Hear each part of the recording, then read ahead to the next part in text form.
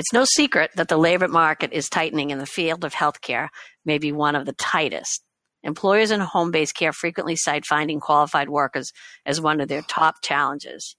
Some research cites the problem as a skills gap. That is, that there simply aren't enough workers with the skill sets needed for particular positions in home care, such as therapists and nurses. In terms of personal care aides, the issue is more likely related to the rate of pay relative to the demanding nature of the job, especially here with a low unemployment rate in Massachusetts. Hello, I'm your host, Pat Kelleher, and this is Talking Home Care, a podcast of the Home Care Alliance of Massachusetts. My guest today to talk all things regarding the home care workforce is Eric Schaber of Exact Recruiting. Exact Recruiting is the talent solution arm of the Simeone Healthcare Consulting Group. Welcome, Eric. Hi, thanks for having me. Thanks. Welcome. As I said at the outset, home care associations like the Home Care Alliance have seen concerns about workforce supply and demand creep from what has been the fifth or sixth most highest concern among our membership to number one in the past year. What's going on here, Eric? Does the emergence of workforce as the number one issue surprise you at all? No, it doesn't. And again, thanks for having me today. It's a topic I love to chat about, so jump right into it. It's interesting. I think you're exactly right. We've seen it grow from sort of on the peripheral of major concerns for organizations to the number one. That's not unique to Massachusetts, obviously. That's really on a national scale. I've seen it creep up and creep up. The interesting thing about it is that I think generally, you could generalize that the baby boomer population is growing and that's creating more demand, and the more demand means we need more staff, and that's really putting the crunch on workforce. And that is true. But I think what happened really in our industry is that as a whole, generally, we didn't plan very well for this labor crunch and for this growth of the industry. Meaning, if you think back, Pat, just a few years ago, workforce wasn't the number one issue. But it should have been. It should have been. It was, 2-3 years ago, we all saw this coming. But it wasn't a situation where everybody was focused on it. We were still focused on the regulatory issues or the reimbursement issues. As well, we should be. But ultimately, this has become the number one issue. And I think as an industry, we missed the mark a little bit in focusing on it years ago like we should have been. And now we're trying to play catch up. I couldn't agree more. I heard you say, Eric, at our recent New England Home Care Conference that you said right now home health care does not have as much of a recruitment problem as a retention problem. What does that mean to you? Yeah, and retention's a big issue. Obviously, I had the chance to speak on that at the New England conference. I'll give you a couple stats. So American Nursing Association put out a report a couple years ago, and what they said, along with the Bureau of Labor Statistics, and what they had said was that we might have 1 million nurses leaving the workforce through the year 2024, through retirement or what have you. But during that same period, we're going to have 1 million new nurses entering the workforce. So we're going to have roughly the same amount of nurses within it. So how you feel about how hard it is to recruit is going to be very similar now as it will be in a few years. The differences is that we've never focused on retention, in my opinion. I always ask organizations when I'm presenting, and you might remember this from the presentation in New England, how many people in the room have a retention department? And no one ever raises their hand. Everybody's got a recruiting department. Everybody focuses on talent acquisition, as they should. But too often the folks come in the door and they turn around, they go right back out the door because there's no real strategies to retaining the staff once you've gone through all the hard work of getting them. And so I can cite countless examples of clients of mine who, when they were asking me for help for recruiting and we dug in a little bit, we find that they don't focus on retention at all. And so once they focus on retention and move the needle a little bit and maybe beat the benchmarks of what a great retention rate is, all of a sudden they don't have a recruiting problem anymore. So, things like company culture and development and all of that really play into retention. We could talk more about that. But once you've retained your staff, you don't have to work so hard to recruit staff. You're not going to have as big of a problem. So again, I believe that if organizations really focus on what it takes to have a great retention strategy, that the recruiting problem will take care of itself. Interesting. So you say you've worked with countless employers, or you've seen evidence that employers with true attention to things like culture and rewarding employees can stem the turnover flows. So let me ask you two questions around that. Mm-hmm. Is there a number or a percentage of a turnover rate that you think a company should be striving to, or is that unique to an individual company? And then what are those culture and reward strategies that you've seen work? Okay, good. So first question, is there a number, like a benchmark? And what I could tell you is that, working with some of the large national players in this industry, I could tell you what they kind of say the average tenure of, say, an RN is. And that really works out to about 2 years, or just shy of 2 years is the average tenure for an RN in the home health industry.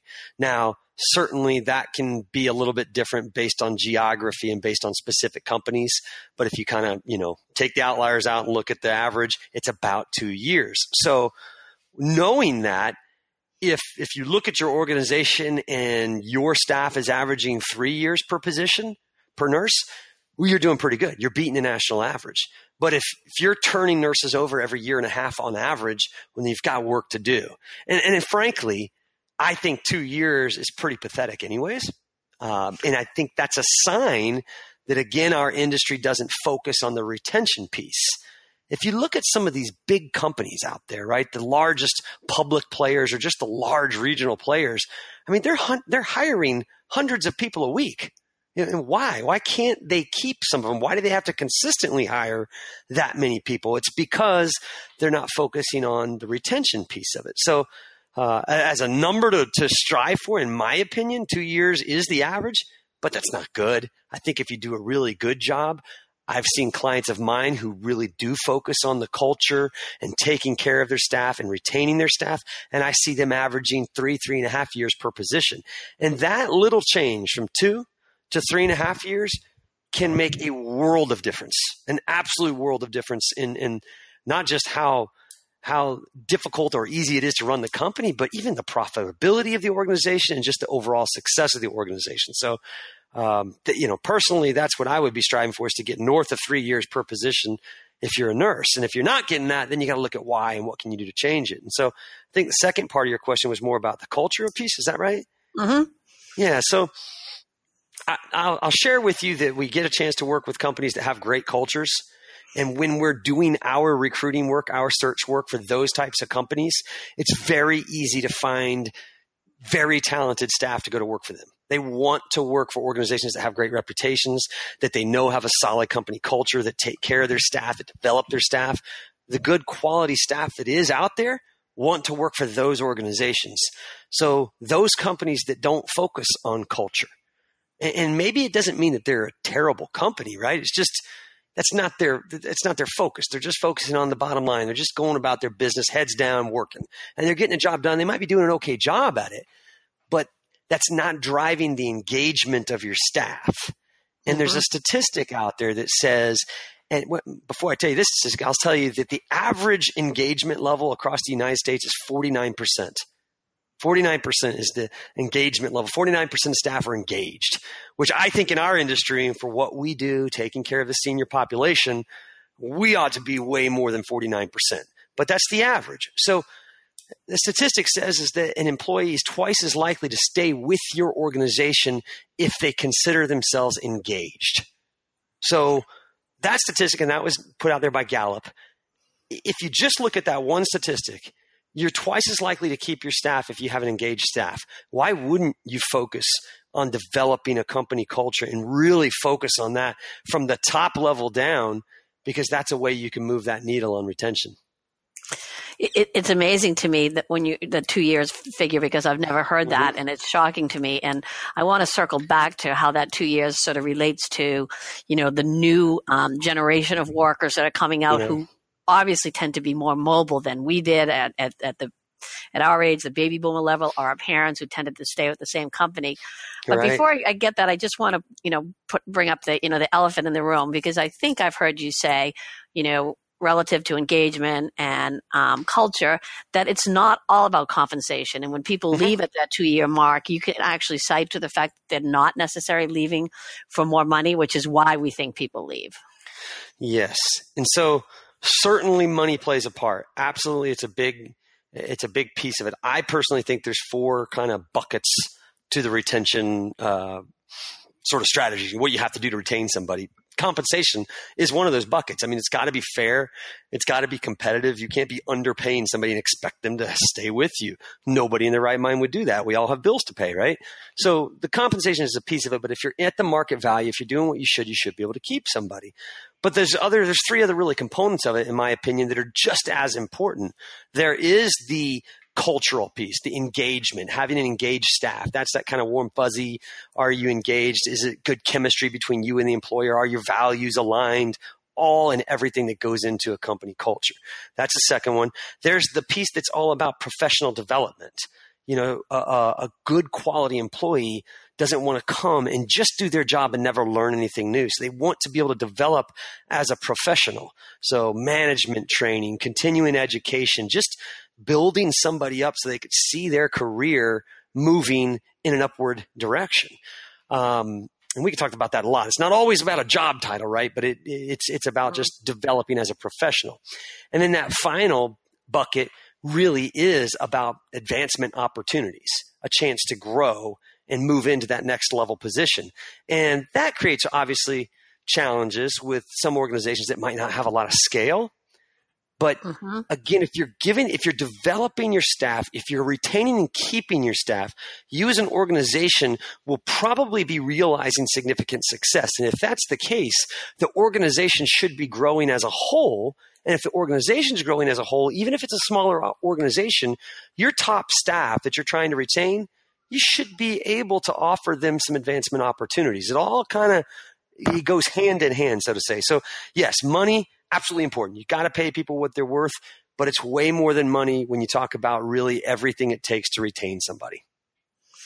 Right. That whole idea of advancement opportunities, I think, is again something that the new generation of workers in particular seems to be interested in. Yeah. Can you say a little bit about what your thoughts, are the millennial workers that different than our current workforce? You could go to seminars and seminars on that, but in the end, what does that really mean to have a new millennial workforce?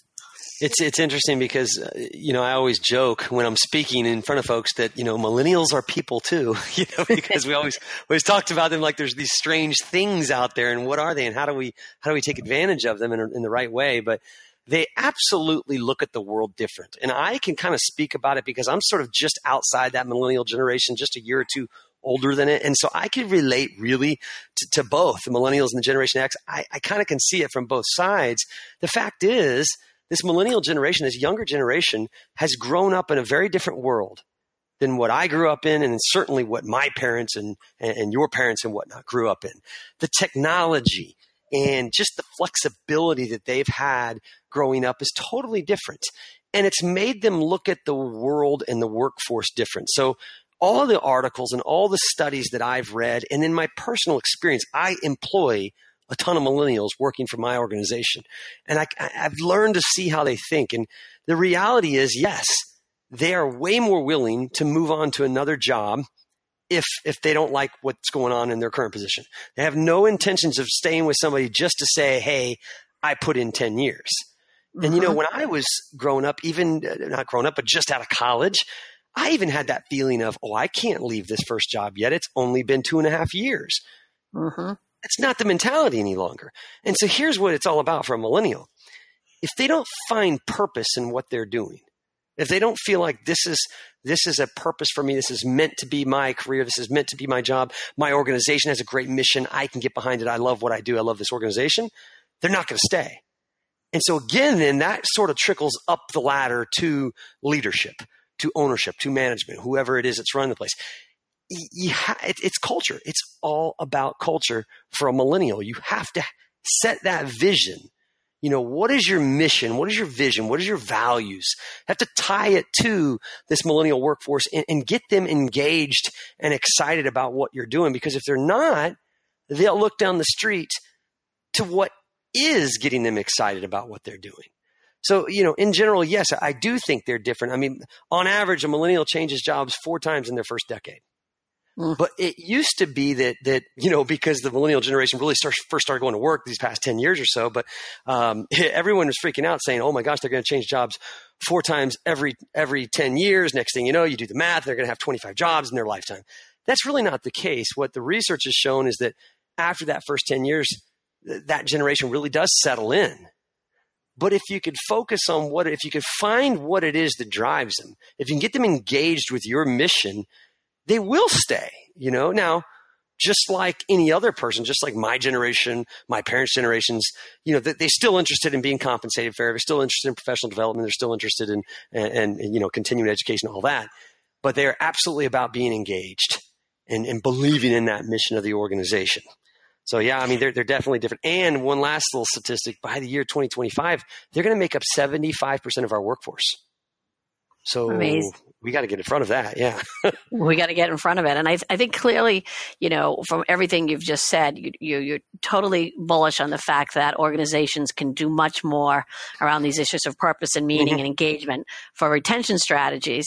But as you were talking, I was thinking that maybe there's something we can do using that same language around the initial recruitment strategies, the way we approach graduating nurses. And, if the language that you're talking, maybe in our initial recruitment, either as an individual organization or maybe as an industry, there's more that we need to do with our nursing schools and our nursing students to promote work in home care as purposeful, as meaningful, home care and hospice, by the way. And maybe there's more of that language that we need to be speaking in our recruitment as well. Yeah, absolutely. But even more than that, Pat, do we use any language to recruit to schools or on the national scale as a whole? I don't personally remember seeing advertisements from whether it's nursing associations or home care associations or whatnot, really targeting not in any great, great scale. Like, I don't think we do a great job marketing our industry as a whole. I agree. We spend time, I know you do. I go to Washington for the March on Washingtons, and I lobby at my state level, and I do what I can. And we do that. And we go and we talk to the legislatures and congressmen and whatnot. But outside of those people, outside of us who are in the industry, and then when we're talking to our lawmakers, who else knows about what we do if they haven't had that experience in their personal lives? If I walk up and down my street in my neighborhood, unless someone had an experience with hospice, like with a parent or home care or something like, they don't really even know what it is that we do. Right. And that's a problem, because why would a nursing student look to home health as a real career when they've never really been engaged by it their entire life? All they've ever seen is nurses in the doctor's office and then nurses in the hospital. And they think that's what being a nurse is. I'm generalizing here, right? But as a whole, I think our industry has to, and it's not just the associations, it's the employers as well, have to get very, very, very active with the nursing schools and then just marketing what it is that home health, hospice, palliative care, home care does as a whole to the general public. And the reason I believe that is because, when you think about trying to move the needle, whether it's some regulatory issue or reimbursement, if the general public gets behind our cause, we can force the hand of lawmakers. If it's just us few folks within the industry, making noise, the person that's selling hot dogs in the hot dog association might be able to make more noise, Right. So, I think there's a big problem with marketing. And then that does tie into your question of, should we use different language? And absolutely, we need to market the industry to the generation that is. And like I said, 75% of the workforce is going to be millennials by 2025. You're right, and sometimes I think we have to, as an industry and as a state association worker with our nationals, we have to be out there saying, here's all the problems in our industry with paperwork, with funding, with compensation, with regulation. But sometimes I think we shoot ourselves in the foot by sort of saying, woe is us, home care, woe is us. So you're right, we have to start saying, but what a rewarding, purposeful career that can be had in our industry, because I think, it's really one-to-one nursing in a way. We have nurses in Massachusetts talking about staffing ratios and having too many patients per nurse in the hospitals. But we don't really talk that much about the fact that our nursing is always one-to-one. Our hospice and home health nurses, that it's, there are different challenges in the industry, but certainly in terms of those issues that are perplexing hospital nurses, we don't have them in home care. It is. And you know what was interesting is I was listening to Bill Dombey talk last week at another state association that I was also at, and he was talking about how he was in for just visiting a physician's office or a doctor or something, and he had 3 different nurses come in and be filling out the same amount of paperwork, asking the same questions 3 different times.